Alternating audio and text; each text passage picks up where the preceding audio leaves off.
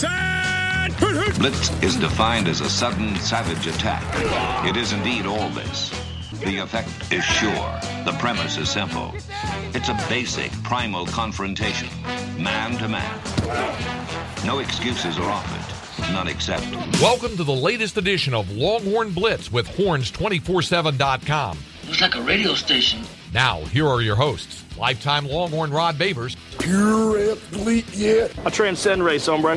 Matt Butler, I don't talk man. I back it up. And we are chock full of that, man. Damn right. and Jeff Howe. It's still real to me, damn it. And that's the bottom line, because Stone Cold said so. If you're gonna blitz, come strong, but don't come at all. Rod Babers, I'm going to need your help with this. I want the listening audience to take a look at their clock, and no matter what time it reads, what does it mean, Rod? OU still sucks. Thank you, sir. It's a beautiful thing. It is a Red River Victory edition of Longhorn Blitz with Horns247.com. I am Jeff Howe. Look, does the team need to move on from the win? Yes. Does Tom Herman need to get the team ready to go play Baylor? Absolutely. Do we have to move on? Absolutely not. We can enjoy this one as long as we want. And we're going to do it this week on the Blitz. Yeah, sports is a playground. During the Baylor game, we're still going to be talking about OU a little Yes. Like, hey, you guys remember that tunnel screen that popped for 20 yards last week? Yeah, we're going to talk a lot about the OU game. We'll also get you ready for Baylor. As ninth-ranked Texas is back in the top 10 in the AP poll for the first time since 2010, before everything went to hell in a handbasket around here.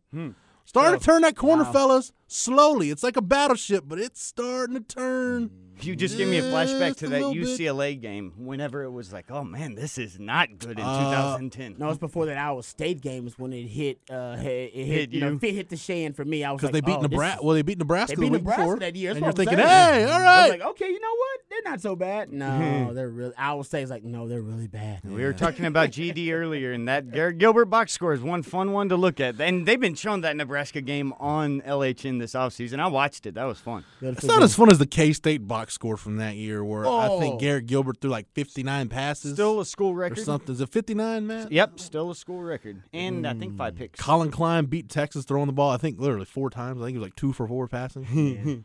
Couldn't stop him running. so Yeah, it was didn't 2 matter. completions because that was the stat always, that 2 completions beat Texas. But that was yeah. But when you run for like 900 yards, That was a doesn't matter. preview to the Taysom Hill that would later. I was getting happen. flashbacks last night, too, watching Exactly. Taysom Hill Taysom score. Hill. Hey, you know what? Taysom Hill's killing it in the league. You know Yes. what? Sean Payton finding a way to use him on There you everything. go. So, hey, Longhorn fans, don't feel so The bad. white Vince Young at one The time. white Vince Young. What'd you call him, Rod? V. White? The V White, man. Yes. He's cold out there, dog, with a knee brace on. We you know, watched that many- game. That game That ended. Longhorn Blitz picture. Wow, that's a mixture of all of them together. But that actually, that's the picture that you see on our SoundCloud page, and that's from a Taysom Hill game. Oh, that is That true. game in Provo ended with the defensive coordinator getting fired, and Mike Stoops got Diaz'd after Yep. this game. Oh, great word. Yes. I like that. Diaz. So let me go ahead and Mid-season changes at Diaz. let me in go ahead and Texas. bring in, with all due respect to Manny Diaz, who has proven himself to be a worthy Very true. FBS defensive Shout out to coordinator. Manny Diaz. Let me bring in the rest of the team. He's the master of the soundboard, the drop machine extraordinaire, Matt Butler. Matt, how did you enjoy this Texas OU weekend? Oh, man, it was a good one. And like I was telling our boy Rod, who had a birthday over the weekend, it couldn't have Right. been better for him, being that Texas beat Oklahoma, Astros win, then you have the Texans take on the Cowboys. So Boom. it's a good sports weekend. I got to watch it with our buddy Travis that does our video stuff normally. And then, I couldn't believe how it was unfolding. It was a shootout. It sort of felt like a modern-day version of like that 08 game with just, haymaker after haymaker. Aren't the Cougars still really good right now? Aren't the Houston Cougars good? I'll look it up, I believe bet. Major I Athletics think- Cougars are doing pretty good. I think they beat Tulsa this last This week. may I gotta be go one of look. the best times in the history of Houston sports, actually. And you think about because obviously a lot of those are Longhorn fans in H-Town, and then you got the Texans with the win over the Cowboys, and then the Astros, of course, on their way too. So, yeah, that's pretty good. That rarely happens. I don't know if that's ever happened. I still get freaked out looking at U of H's schedule and seeing they're first in the American West, like the AAC, and I'm like, the American League West? Like, what are we talking about here? The AL West. yeah, It even is red also. Yeah, so there you go. Houston representing. And you know what? Good weekend. My birthday was on Texas OU game day, so that's always a good thing. Belated birthday to the third member of our team, our lockdown corner here on the show, Lifetime the dub, Longhorn, baby. 2002 UT All-American, 2002 semifinalist for the Jim Thorpe Award, 4th-round draft choice of the New York Giants in 2003. Spent his NFL career with the Giants, Lions, Bears, Bucks, Broncos, and a year with the Hamilton Tiger Cats in the CFL. When he was done with football, got himself back to Austin, Texas, in the 40 acres where he earned his degree. His T-ring is on the way, and when he gets it in, he will wear it proudly. Nevertheless, he is a card-carrying member of DBU. Number 21 in your program, number 1 in your hearts, Mr. Rod Babers. Thank you Rod, for the intro, brother. So I want to start this or look back at a 48-45 win for Texas over Oklahoma. Let's do it. With a couple of superlatives. The 48 points, the most points scored by Texas in the history of this rivalry. And, guys, Texas did it with no non-offensive touchdowns. That's 48, all by Cameron Dicker and the offense. Yeah, Cameron Dicker, who now becomes a legend.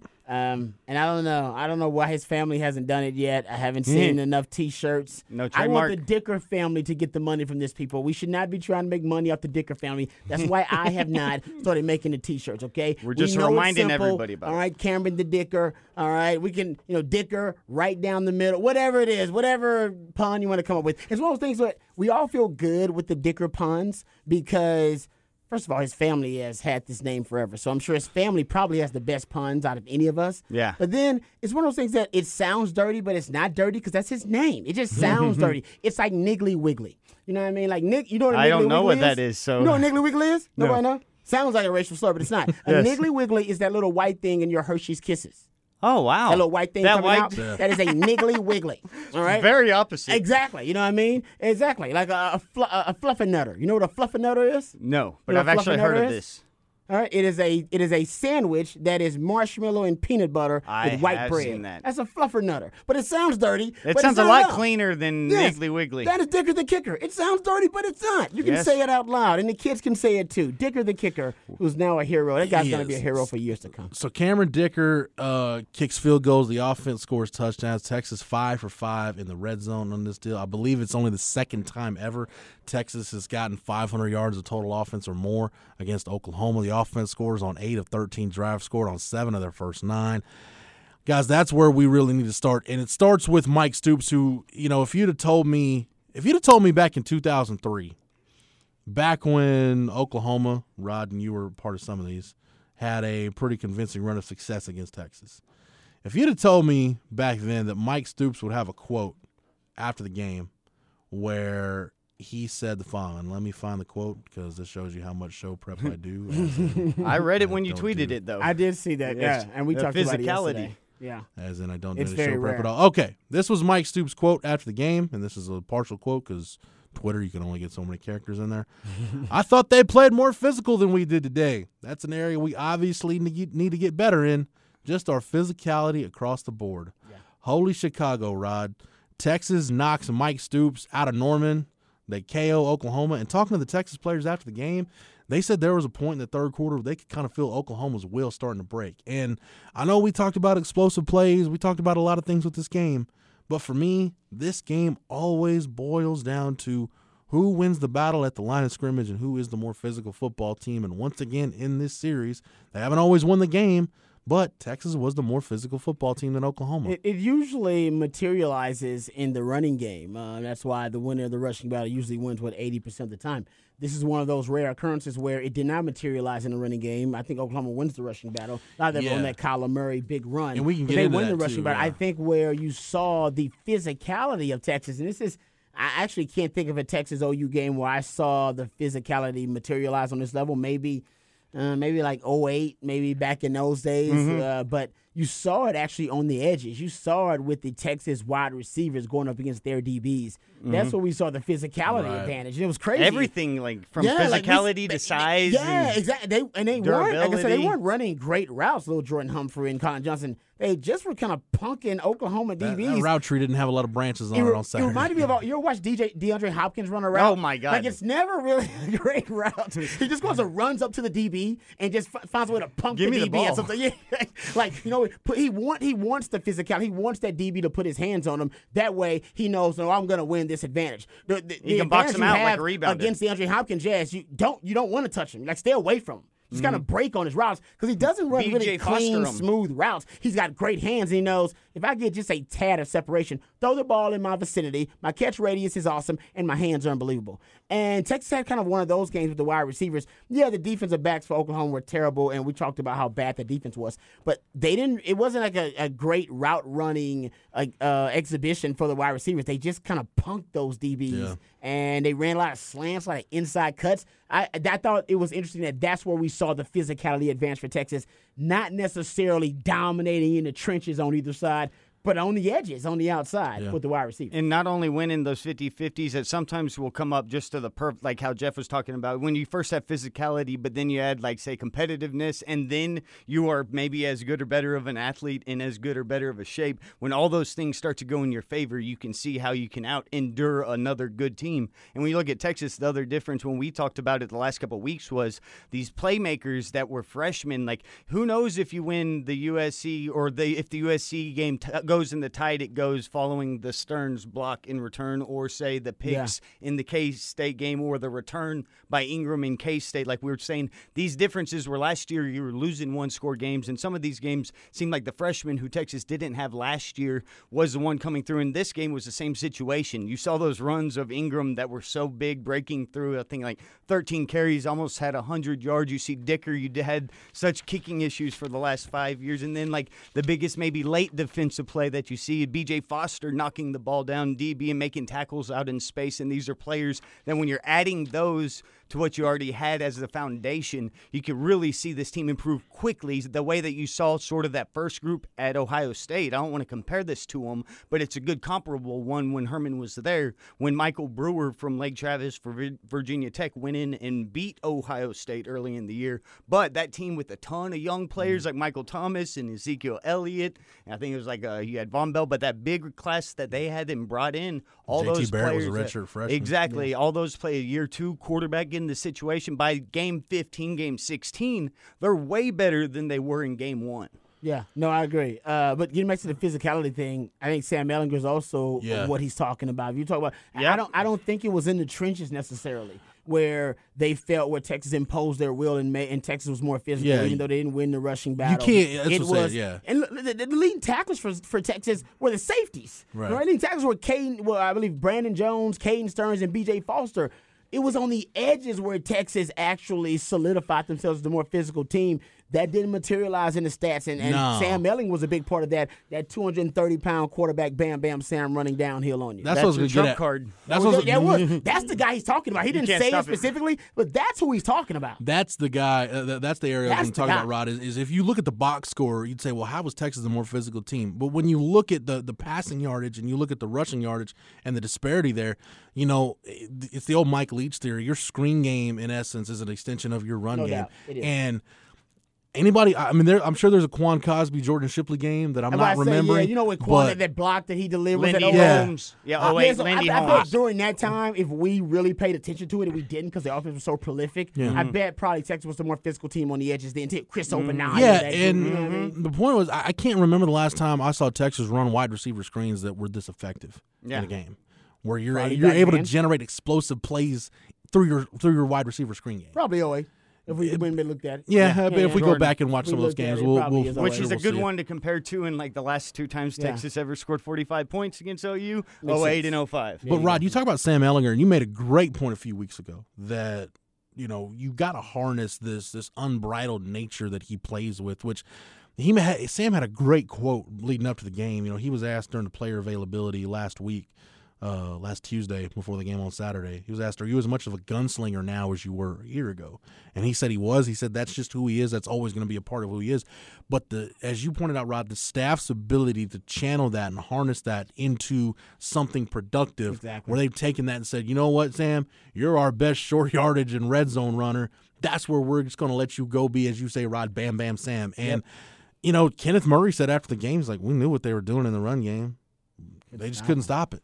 Stop. That's the worst figured it out a few times. Even on that goal line, you can tell they overload at one point that right side because they know they're going to that Texas is going to the right. I'll say Texas's right side, their left.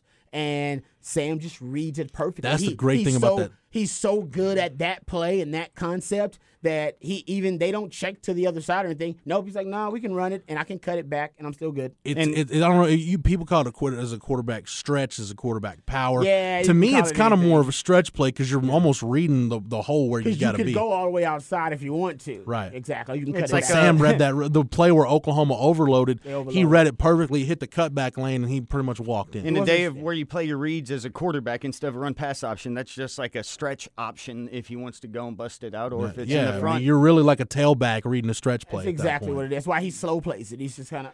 And that's the biggest thing is, if, say, the defense, if you know it's coming and you can't start it. If they want to blitz it, then you can find a way, to even cut it back even more. Or exactly. You got to depend on how the defense plays it is how you will decide to execute. And then even if how you play it doesn't matter because the other team's out executing you, it's almost out. You just takes your will out. It's like when they rip your heart out in Temple of Doom. Like you're out there and know what's coming and can't stop it. I love how you took the Temple of Doom, rip your heart out reference, rather than Mortal Kombat. I wasn't a big video game, but I always liked watching the video games. But man, that scene when you rip out, and then Dumb and Dumber sort of influences the heart rip out too. So we did that to Stoops. We got Diaz. We'll get to the defense because we got to talk about the Texas defense, the good and the bad. But I want to talk about this offense. Yeah, and you got to Rod, get on the offense. Sam deserves more credit than we give. The fact he's got 163 pass attempts now without an interception, longest streak in Texas football history. That is my favorite stat right now about Sam Ehlinger.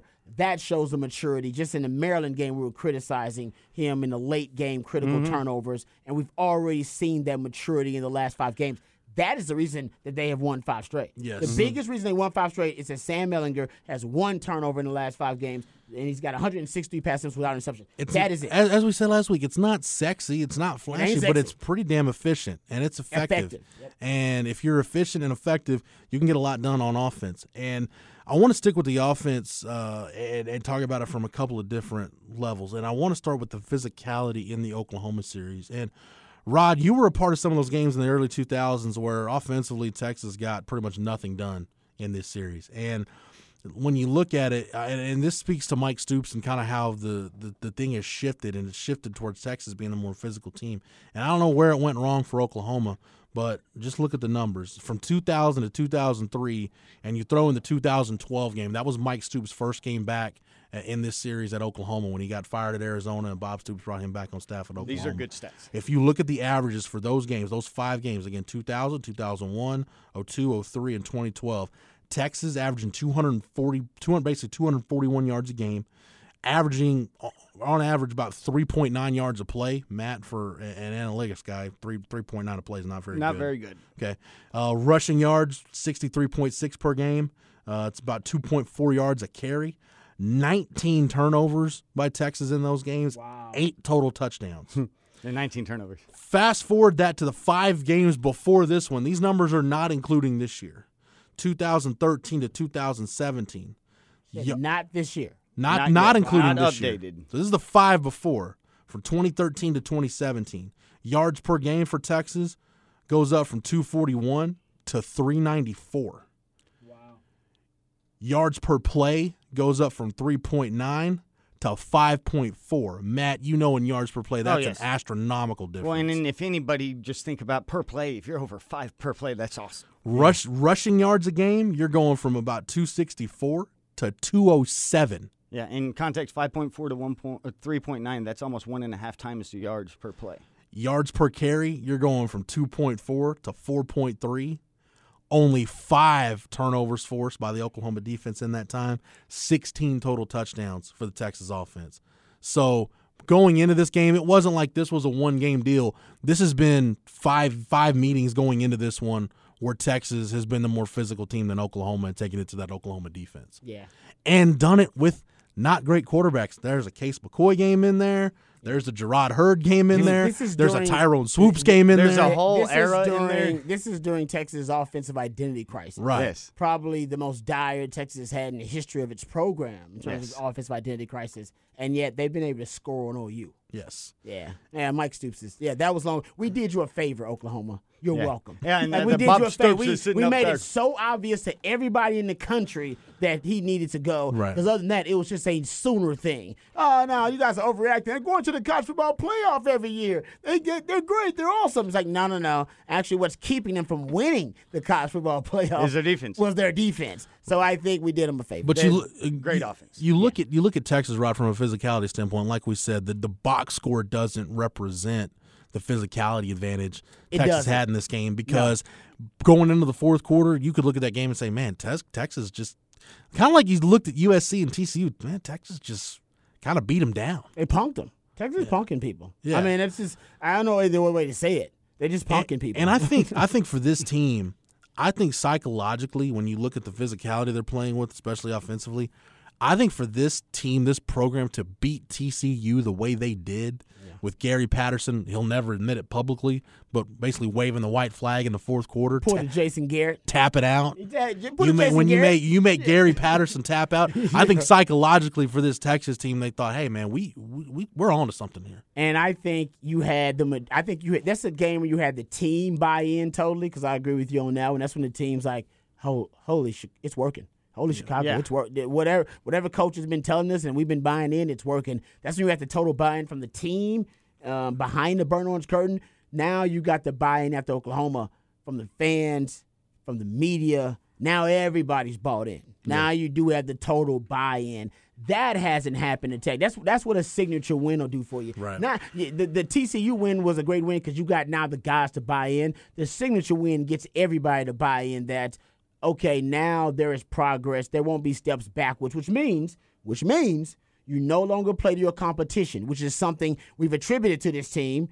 And I think, and rightfully so, they play to their competition, whether that be really good competition, top 10 teams they're playing, or if they're playing on Maryland. So now, if this is the signature win, indeed, you won't play to the level of Baylor. Right. You won't play to the level of Texas Tech.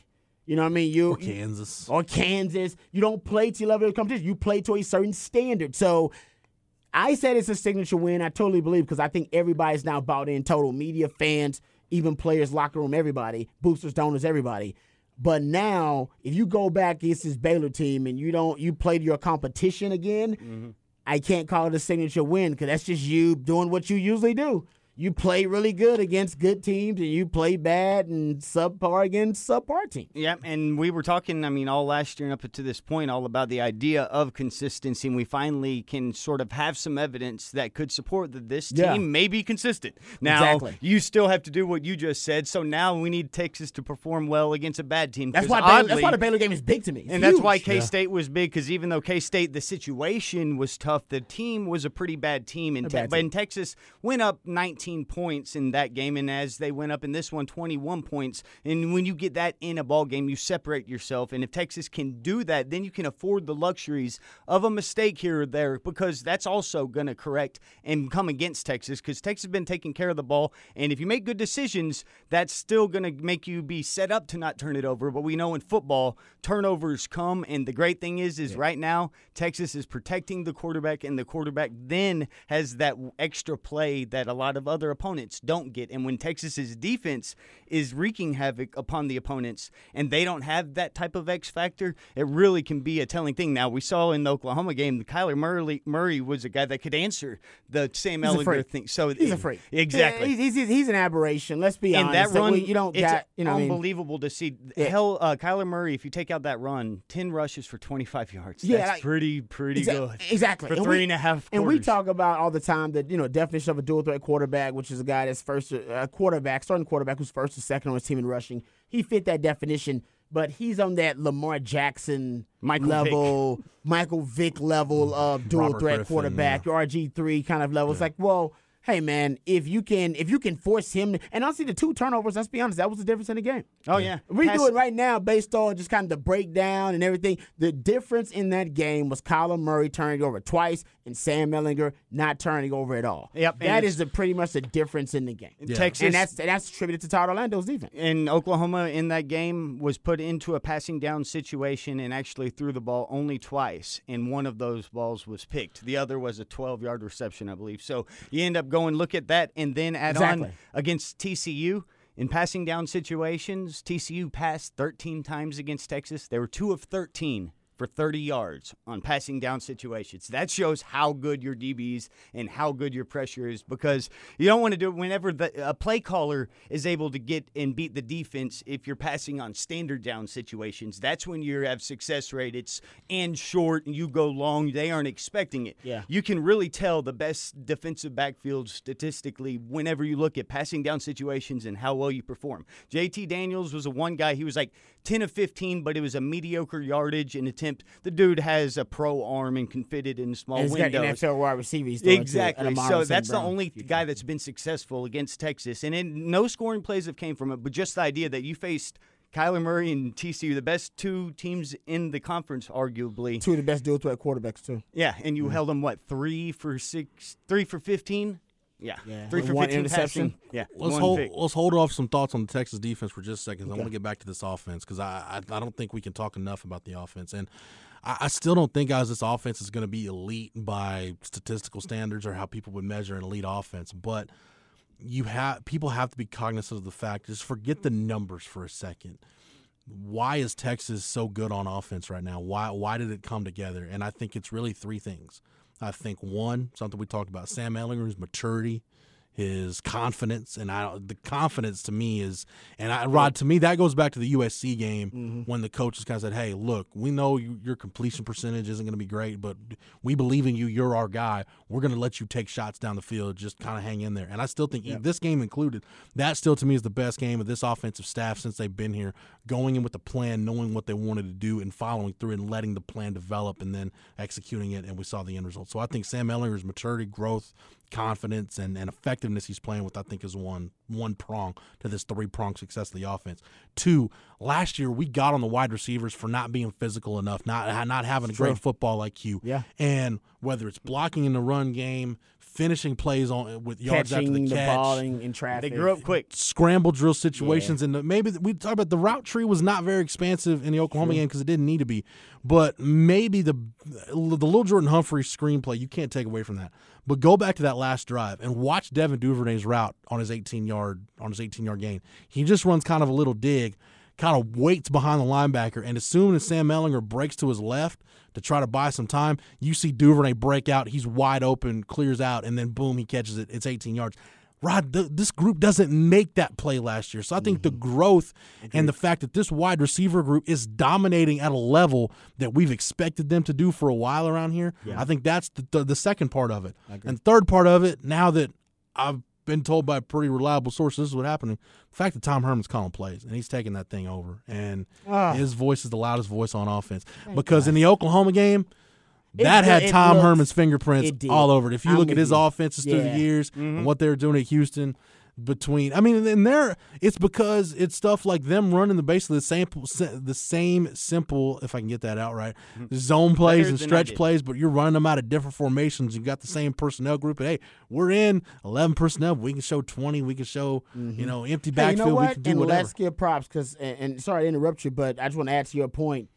They've now included Andrew Beck in the game plan. Like he's caught 3 passes. I want to say he's on the field a lot. 3 straight games. He had a huge play on a 3rd and long where he got 18 yards. But now you're not wasting personnel. Back in the day, Texas offense, part of the offensive identity crisis is, well, you got 5 receivers out there, and one of them is not actually a receiver. He's not even a threat. Nobody even gives a damn about him. It's a wasted player. A wasted player, irrelevant player. That's not the case in Tom Herman. When he sends Keontae Ingram out there on a route, you better cover it. Because they could throw to Keontae Ingram. Same thing with Andrew Beck now going out, and all the wide receivers. So I agree with you. It's simple things. But just getting Texas back in terms of a tight end that is now a threat in the passing game, and I would like it to be Cade Brewer more, but hell, man, I'm not. If I'm complaining about stuff like that, I'm like where the Spurs were back in the day when they're complaining that they don't like George Hill, handling the basketball. You're like, oh, you're at that point where you're complaining about stupid stuff like that. You know what? You're doing pretty damn good. Yeah. You got first world problems. So I love that Andrew Beck is now involved. I think that's part of it too, man. You have more threats now, and they figured out a few concepts, and you pointed out the power and that like whatever that power stretch quarterback play is down on the goal line. Simple inside zone. Inside zone, putting Lil Jordan Humphrey and Colin Johnson on the same side, keeping Lil Jordan Humphrey in the slot. I remember when we were debating whether Lil Jordan Humphrey should be in the slot or not before the season started. Remember that? It was like, well, he's not ideal. He's not our picture perfect model of a slot receiver. And it's like, well, he's the best option that you have. And I think Tom Herman's figured out if you can't be with the one you love, just love your one you're with. Yeah. You know what I mean? Like I can't have the pro spread that I've visualized, that I've always, in my mind, that I've always seen and I've always pictured. But you know what? I got Lil Jordan Humphrey and I got Colin Johnson. And he's turning Lil Jordan Humphrey into his James Casey, his DeMarcus Ayers. And he's got to do more. We said that before the Oklahoma game. You and I was like, we think they're underutilizing Lil Jordan Humphrey. Even still, he's having a great year. And we both said, man, we see that Wildcat package. We haven't seen it in a while. I wonder if they're going to break that out. Boom. That's how I know Tom Herman's calling the plays, because he's thinking like us. Great vibe, thinking like. Yeah. And it's like you said, sorry, Matt, but like you said, right, it's common sense stuff. He's it's not like almost 7 yards a carry. It's not like you're thinking that far outside the box. But again, and Herb Hand's done a great job with this offensive line in terms of, hey, look, I don't want us to kind of know how to do 10 different things. These are 2 or 3 simple ways we're going to block plays, and we're going to get really good at doing it these 1 or 2 ways. Yeah. Yep. And like y'all brought up Beck's involvement. He was a guy targeted only 8 times the first 4 games, 9 targets the last 2 games, which is really big. Yeah, he caught 7 of them also, and even got about half of his yardage on the season in the last 2. But in addition to that, you talked about, how getting value out of a position like the tight end, which used to be, say, a wasted spot. So then think about when you add on top of that, when you used to maybe not have the quarterback that extends the play, or even on certain plays that Ehlinger rolls what any other quarterback in all the NFL has faked a handoff, roll off, and runs himself out of the play for no reason other than now it's going to be 10 on 11. That's a receiver now that L.J. Humphrey hits once or twice a game because it just leaks out to where the defense's aggressiveness is against it. It basically turns it into a run-pass option. Agreed. And now you got Sam wide open running against DBs, and oddly, he's going to plow you over because he's got 20 pounds on the rest of the DBs he will see the entire season. Texas just ran the table against the 4 toughest games. Maryland, Tulsa, we're like, oh my God, loss. Oh my God, a 1-score game. And then now we face the toughest teams. Like, wow, they just went through that stretch. Yeah. That's really impressive. And to your point, and one of the things I think they did as simplistically brilliant on offense, just identify your playmakers and force feed them the football. On your few potent plays that they can't stop. And they're doing that. The Belichickian model, the Doug Peterson model, the Andy Reid model. We know Keontae Ingram. We know what he is, all right? So he got more carries in Oklahoma game than he's got in any other game. I like that. Still averaged over 6 yards a carry, so that's playing out. Healthy. He looked healthier. I don't even know if he's healthy. I think healthier. That's why he's just improving. He's just going to get better. Lil Jordan Humphrey, Colin Johnson, they're force feeding him the football. They're in one-on-one situations. We gotta get those guys the ball. Sam Ehlinger, let him be Bam Bam Sam. Let him run downhill in between the tackles. 14 design runs versus Oklahoma. Just figure out the 4 or 5 things that you're really good at, and identify the couple of X-Man qualities of the players you have and go, all right, let's put them in that position more often. Let's put Lil Jordan Humphrey in the slot more often. Let's put Colin Johnson and Lil Jordan Humphrey on the same side more often. Let's run Sam Ehlinger in between the tackles a little more often. Give Keontae Ingram the ball a little more often. Like, it ain't that hard. I think they've actually kind of gone back to kind of the basics. Yeah. Like, this is what we do well. And like you said, it ain't 20 things. I don't even know if it's 10 things. Yeah. I think it might be like 8 concepts that they do really well, passing and running. They're like, you know what?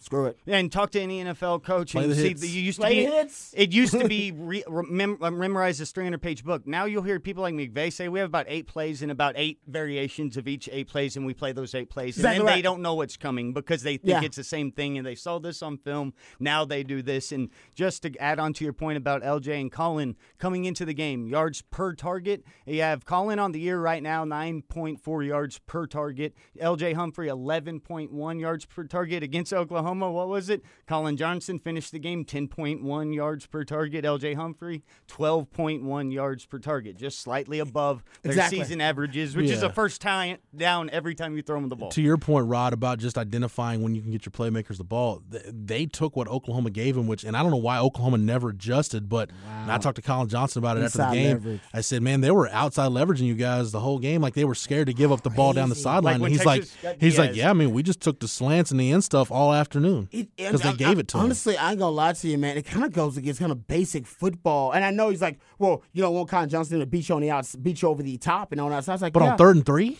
Exactly. I'm like, well, it's about situations. Yeah. If it's 3rd and 3, I'm not gonna give a 6'6" guy the inside cut, inside free. leverage. That makes no sense. And it's like, well, Texas decided, you know what? Well, they're going to give it to us. Let's just take it. We don't run a lot of inside slants and cuts. And you know what? I bet in that game, Pro Football Focus actually did the numbers with Sam. His numbers throwing inside were probably as good as they've been all year long. I bet Texas ran more inside cuts and slants and skinny posts in that game they've ran in any other game this year. That was pretty much the route tree, Rod. It was a slant, a dig, and a post. That's pretty much it. Yeah.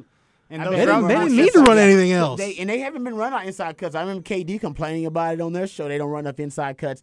That game, they decided, you know what? If this is what you're going to give us, hell, we'll take it all day, every day, and twice on Sunday. And we were talking just the last few weeks how we loved seeing Colin and LJ and how they're able to manipulate the coverage or at least get identified and help Sam with the read so it gets simplified. And then what happened this week? Oh, you added in the one thing we've been talking about is leaking Trey Watson out and having him be a guy running the wheel or just getting him out of the backfield because once you occupy that safety, nobody's there in the flat. And Trey Watson, huge plays. Pro Football Focus numbers on Sam Ehlinger passing to the middle of the field. This is inside the hashes. 20 yards down the field, middle of the field. He was 101, 15 yards, 1 touchdown. 10 to 19 yards, middle of the field, inside the hashes. He was 4 of 6 for 75 yards. And from 0 to 9 yards up the line of scrimmage, he was 11 of 11 for 136 yards.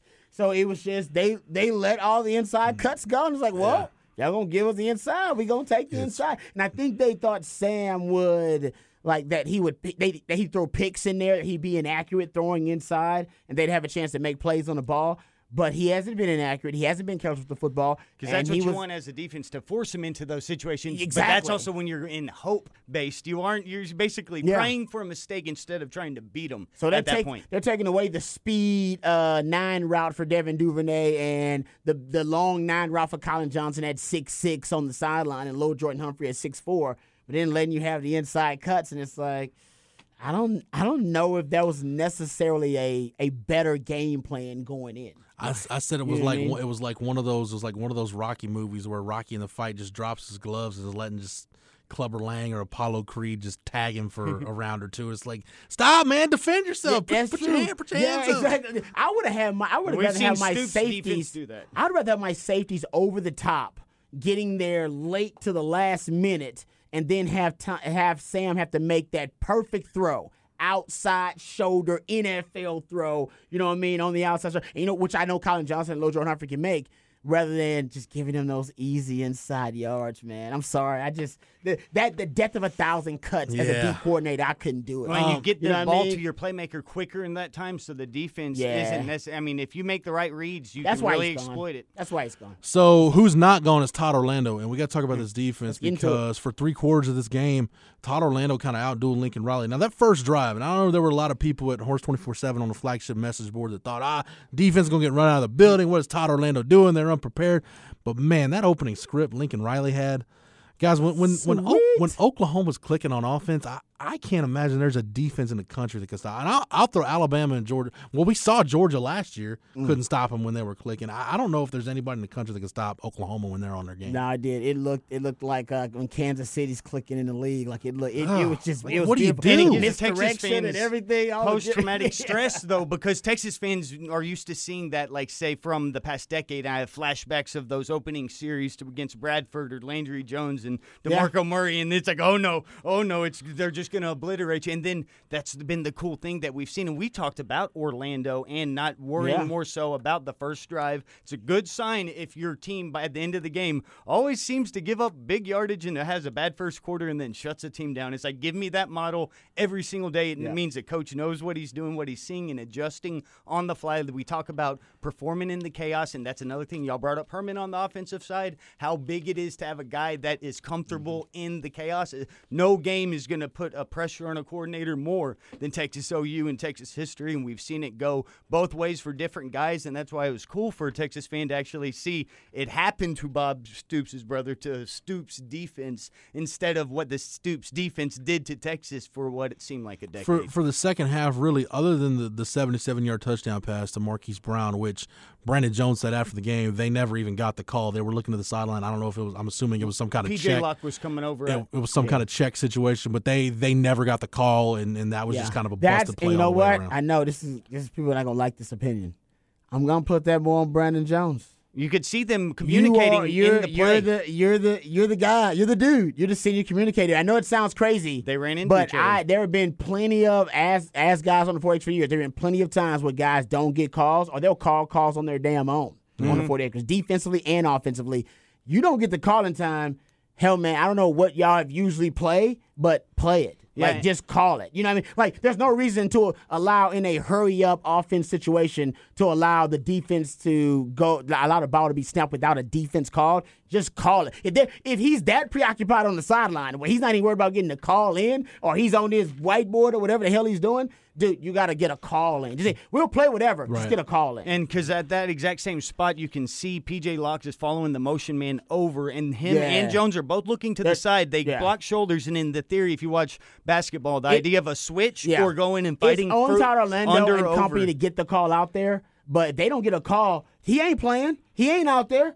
It's happened to me before on the field, too. Trust me, it's happened. It happens more often than you think. Yeah. Get the call. Get a call. Yeah. Cover 3, cover 2, whatever the hell you play. Cover 4, call it. You know it. Doom. Get it done. And that's how it goes. I know Todd Orlando, it's on him, but as a leader out there, and I've been in that situation, Ahmad Brooks will just call it. Yeah. You know what I mean? Well, like, and in this situation, you don't even have a time for it to be a call. So whenever they were looking, and luckily they were only a few feet away from the sideline as they're looking. And that's where you have to. How's there not a default call automatically in Big 12 play where you have up-tempo situations all the time? Well, you always have a default call. Well, this situation here, this is what we play. So what happened, though, was Locke and them bump shoulders. Locke thinks that he is basically going to pass him off because the ball's about to be snapped. They don't have the call, obviously, but they bumped into each other, and they have to choose. And at that point, Jones is on the outside, Locke's on the inside. So it looks as if Locke thinks the outside guy is just going to go out the way you would do a switch in basketball instead of fighting under or over. Brandon Jones tries to fight. Because Locke's been there before. Locke's on the same level with Brandon Jones. You're never on the same level when you have to deal with tight twins because you're going to get picked. Yes. With the point of tight twins. And it happened in the Maryland game. Yep, and right? that's so exactly. Get on a different level. When they didn't even get picked, they picked each other, and it was the miscommunication. No, that's the whole point. Why you're not supposed to be on the same level, so you don't pick each other or get picked. And that's where Brandon Jones and Locke, instead, they just were thinking different things. Locke was thinking that he was going to pass him off, and you're going to take the outside guy. I'm going to get this guy. They don't know what they're going to do, Matt, because they don't know the coverage. Yeah, they cannot be responsibility within the coverage when there is no coverage that is called. It was a breakdown at the most fundamental level of defense. So I understand what you're saying, but how do they know what responsibility they're going to have? Well, no, I'm saying the ball gets snapped in this situation, so when you bump into each other, Brandon Jones, for some reason, decided to fight through and keep with his man instead of, obviously, since we both are set up across from this guy, you just stay in front of the guy you're covering instead of fighting each other. Yeah, but that's if they had communicated a buddy call, which means I take inside cut, you take outside cut, which obviously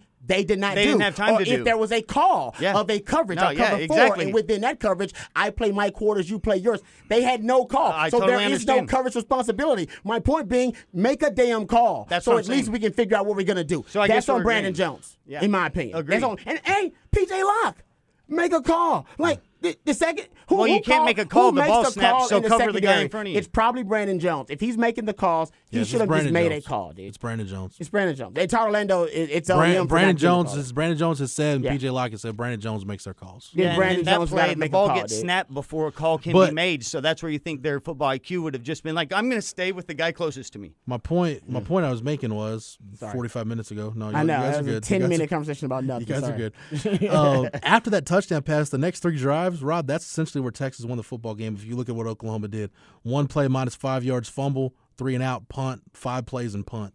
That sequence right there for Texas. Like, against Oklahoma, you don't have to be great the whole game. If you're just great for a sequence, that's sometimes all it takes, and that's when you built a 21-point lead, which goes to my second part about the defense.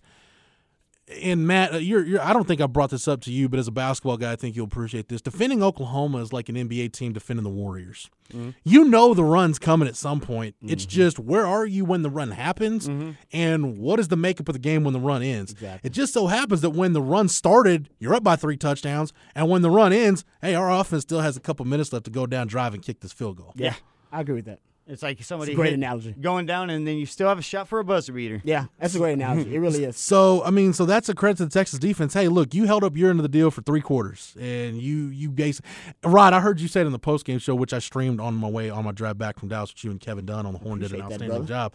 You basically said Todd Orlando basically told Sam Ehlinger, hey, can you win this game with a 3-touchdown lead? And if he said yes, great, because that's what you're going to have to do. You have to go win this game with a 3-touchdown lead. And if that was the situation, and I think, for Sam and the offense, they had to win the game for the defense. The truth is, Todd Orlando ran out of adjustments against. And I think that defense ran out of gas. I think they ran out of gas. Gas and adjustments against the best and the most creative offensive mind in college football in Lincoln Riley, and against one of the best athletes to play the quarterback position in college football history. Yes, right, I said it. So, yeah. He just ran out of adjustments. There's only so much he could do. And I think, honestly, that the Texas offense saved him. If they'd had 2 more minutes in that game, I'm not sure Texas wins that game. Yeah, and you look at just the law of averages, how they catch up to you, because we've been talking about how over the past year Texas would have a few glaring holes that would be totally exploited, and say Texas had won a lot of the plays but would end up losing the game. This is the opposite in this situation, because if you look at Oklahoma, they were successful on offense. Their success rate was over 60% every single time running or passing. They were as efficient that Texas had a 9% post-game win expectancy, that when a game plays out like this in history, you win 9% of the times. And it's because Texas's defensive performance was really in the 6th percentile, but you look at the offense is in the 92nd percentile, and they didn't turn it over. And then every time that Texas was given opportunity, they maximized. I mean, it took until the second half that they hadn't even kept Texas from scoring. Texas scored every single drive until the second half.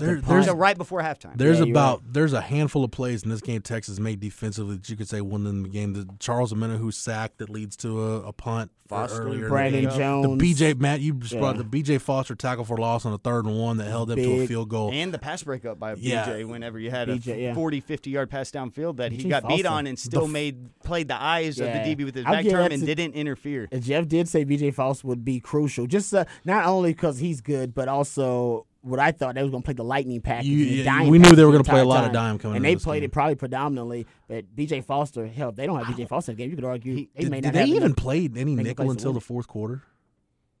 If they did, I don't really remember. It might have been situationally here and there, but I got to go back and watch it. I don't know what Jeffrey McCullough's snap numbers was, but I looked up at the 4th quarter, saw him on the field. Like, man, I haven't seen him much today. Yo, he hadn't played it. No, he didn't play a lot. Yeah. No, he didn't play a lot at all. You were dime 90% of the time. Yeah, no doubt about it. Yeah, you look at B.J. Foster had his havoc rate. He had 3 times pressured the quarterback, then also had that pass breakup, a sack, and the 2 tackles for loss. That's pretty big. I don't think B.J. Foster will ever have an easier sack in his career where he kind of leaps over the defender and like lands at Kyler Murray's feet. Like, oh hell, I'm right here. I got it. Yeah. I made it. Yeah. I saw it. But credit the defense for doing what they needed to do to win the game. And Rod, again, you said in the postgame show, like, defense has been carrying the offense for so long around here. And Tom Herman said it on Monday. He said, hey, look, we've been leaning on this defense a long time around here. It's about time the offense kind of pulled their weight. And the special teams.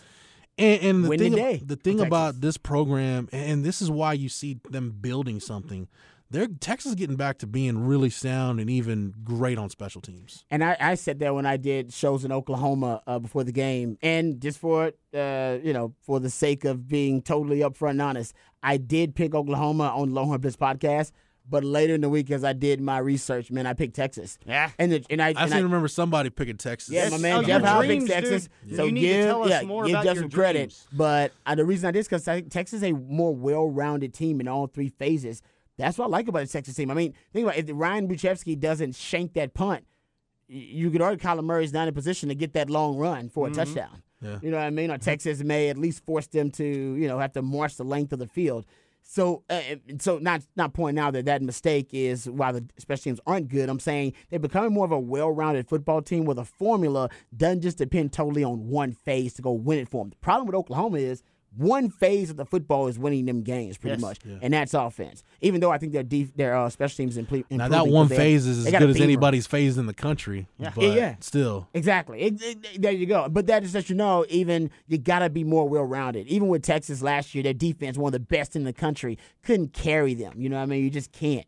You can't have even one special teams, carry as good as Michael Dixon was, you were pretty bad in pretty much every other area. Yeah, you can't be horrible in one phase. That's what Oklahoma, the problem is, they were horrible on defense. This is what we were praying for all season. Average play. Exactly. In fact, if you can get average in every phase, dude, you're probably going to be a 9, close to a 10-win team. Sounds crazy, but it's not. Usually what brings a team down is they're really, really poor in one phase, whether it be defense or special teams or offense, and then one phase can't lift up another. Just try to be, right now, Texas is really close to being average, at least average, I should say, in every phase. And that makes you as good as your stars, and that's what you want, because if you're talking about trying to be better than average, that's exactly how you fill those holes. And then a quick turnaround was last year in the NBA, looking at the Rockets and how they started to fill holes, but fill with average, and then you're as good as your superstars. Now, we're not going to talk on this podcast this week big picture stuff in terms of the Big 12 because we got the bye week coming up next week.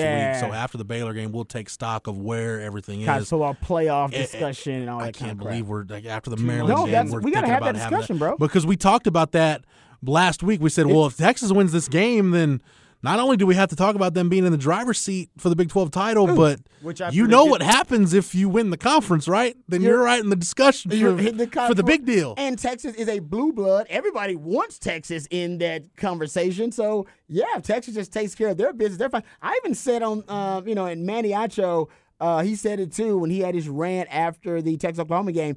If somebody told you watching that Texas OU game that there was a Heisman contender playing quarterback in that game, watch out for him, you probably wouldn't know which team he was playing for watching that game, and you may side with Sam Ehlinger if you were just watching it as an ignoramus.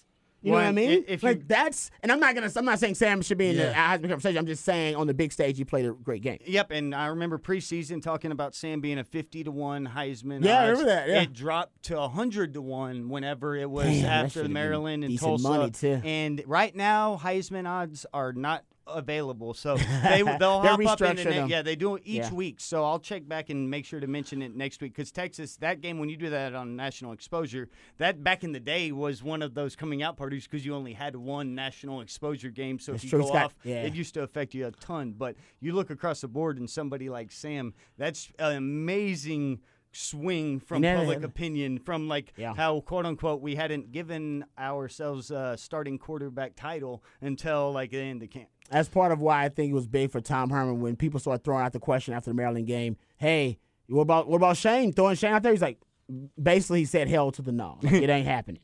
And that's big, man. I think that infused a lot of confidence in Sam. I think it was a big part of him saying, no, this is my team. I can screw up. I can learn. I can grow. He's going to allow me to grow. He's good. I'm his guy. That's big, Rod, man. you were around this team in the preseason, and I was out at practice, and we talked to people, and we knew, they're going to go with Sam Ehlinger.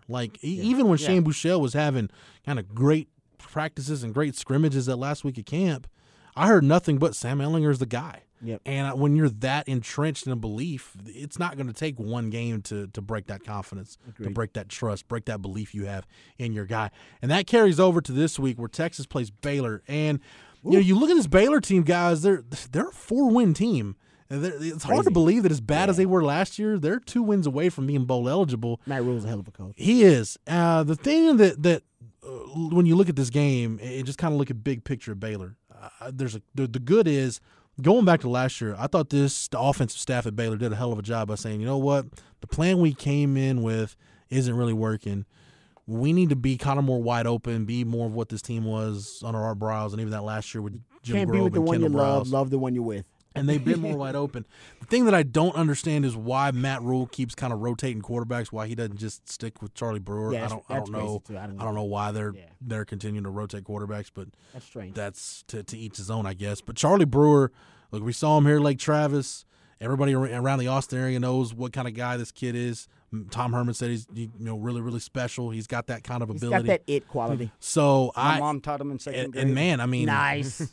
and man, I mean, Baker Mayfield's kind of changed the way now everybody, like Garrett Gilbert gave a negative connotation to the way people thought about Lake Travis quarterbacks, but Baker Mayfield's going a long way to kind of change that, because you look at Charlie Brewer and now Hudson Card and Matthew Baldwin's at Ohio State. So, Michael Brewer. Yeah, so we're kind of thinking differently about these Lake Travis quarterbacks now. But Baylor, when you look at their skill talent, Rod, between the two running backs with Ebner and Hasty, with Denzel Mims and Jalen Hurd on the outside, you throw in a burner and Chris Platt, their offensive skill talent, it's on par with about anybody in the conference. They got 3 guys that will probably play in the league.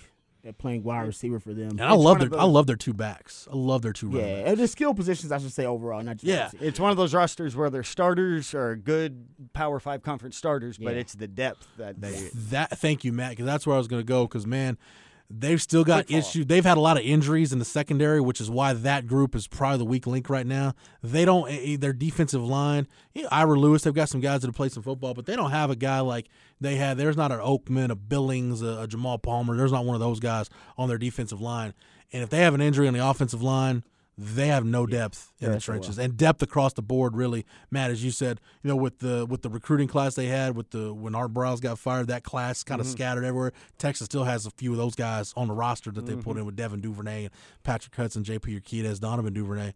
So that class kind of scattered. That killed your depth, and you've been kind of having to play young guys. This Baylor team kind of reminds me of one of those early Charlie Strong teams, like a 2014, 2015 Charlie Strong team, in terms of you'll see them have stretches where like, hey, man, they're putting it together. And then they'll have a fumble or an interception or a breakdown, and then it's like the dam breaks, and it's like, oh, it was those Charlie Brown years of Texas football, which is half Mac Brown, half Charlie Strong guys. I agree with you. I think it'll be a great test for the skill position defensively, for the skill position guys on the outside for Texas, because speed-wise, Baylor matches up in the Big 12 speed-wise. In the trenches, as you guys said, depth-wise, they just don't have the big bodies yet, and they haven't been able a chance to recruit them. I think that's what Texas has their biggest advantage in the trenches at the line of scrimmage, offensively and defensively. I think skill position-wise, Baylor can, they got some guys on the outside that Texas defensive back can have issues with. Oklahoma State manhandled them. Oklahoma, I should say, manhandled them in the trenches. Because I think, exactly. I think that's how you beat this Baylor team. You don't want to get in a track meet with them, because that's what they would like, because they have not an advantage there, but that's where they're at their strength.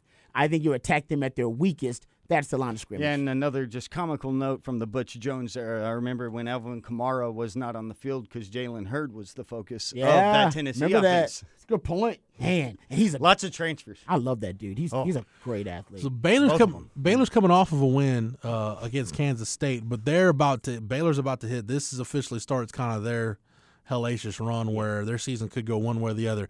They're at Texas. They've got a bye week. Then they're at West Virginia. They play Oklahoma State. So they've got some burners coming up. And then this is their run. It really started with Oklahoma, and then Kansas State, Texas, West Virginia. And remember, we were pointing this out during the offseason, how Texas had that advantageous situation where the rest of the Big 12 may appear to be good, but then they're going to be backloaded. And it's like those West years Virginia. where Texas Tech went 7-0, like in 2013, and then they finished 7-5 because you play Texas, Oklahoma State, all those in a row. And that's literally how the schedule played out this year, and we may be seeing that unfold too. And Matt, easier for Texas. Matt, you mentioned it earlier. We'll talk big picture next week, but Texas has gotten through the quote-unquote hard part of the schedule. Man, when we look at that run with USC, Texas run since TCU, 08? USC, TCU, K-State, Oklahoma. I mean, we were thinking, and if they're 3-3, they're still in pretty good shape. If they're 4-2, they're great. Yeah, they're 5-1 and went undefeated through that stretch. Like I said, now we're thinking big picture. But Rod, as you said, that's why this Baylor game is huge, because you can't throw that all away if you go and lose to Baylor. This is it. So as we get into predictions, we talked about the skill talent Baylor has. I just think this is a game where Baylor's going to be overwhelmed in the trenches. Matt, what's the line on this game? It's actually plummeting. Texas at 13? I'm pulling it up right now. It's 14. It started at 17. Oh, 17? And then it dropped. Look at this. There's been a lot of line movement. It looks like at 2 a.m. on the 8th, it dropped down to 16 to 15 and a half. That's a big line. And then it dropped down dropped down to 14 at about 7 o'clock last night. So it's plummeting. Big Money took Baylor plus 17 all the way down to 14 right now. So if you can wait for that to maybe get to 13 and a half. But it's at about the dangerous point that I don't think it's going to move much. I think Jeff makes the best point about the Texas offense. It ain't meant to be prolific and blow people out. That's not its intention. That's not why it was constructed and how it was constructed. So even when they beat teams in a dominant fashion, hell, it's only going to be by 20 points at best. Yeah, Texas had been under back-to-back games. In Oklahoma game was the first game that it went over in a few weeks. Yeah. And you look at Baylor being a team that likes to run, trying to shorten the game. It definitely doesn't play out as well to cover. I woke up this morning actually feeling like 14 was a good margin for Texas in this game. I do think the defense is going to give up some points because I just think they're going to be fatigued after that Oklahoma game. So I think Texas wins this game. I think they'll be able to score against Baylor particularly. I think this could be the best rushing yardage game for this offense in a while. I'd actually be disappointed if it wasn't, considering the advantage Texas has in the trenches with the ability to wear Baylor down. I'll take Texas to win this game something like 38-24. Whew, you're spot on, man. The over-under is 61.5, and the spread's 14. You added it up at 62. Like, your mind did exactly what Vegas has it playing out. That's kind of what I was thinking. I had no idea on the line or the over-under. I'll take them 34-20. Something like that. So we're kind of in the 14 marveling range, at Jeff. Like that's a Rain Man type thing to hit that, like to hit a over under when you don't even care on it. No, Texas's over under last week was 60. So yeah, I think it's the same situation, but Texas actually barely covers, like 38-21. All right, we'll see if Texas can be bowl eligible before the bye week.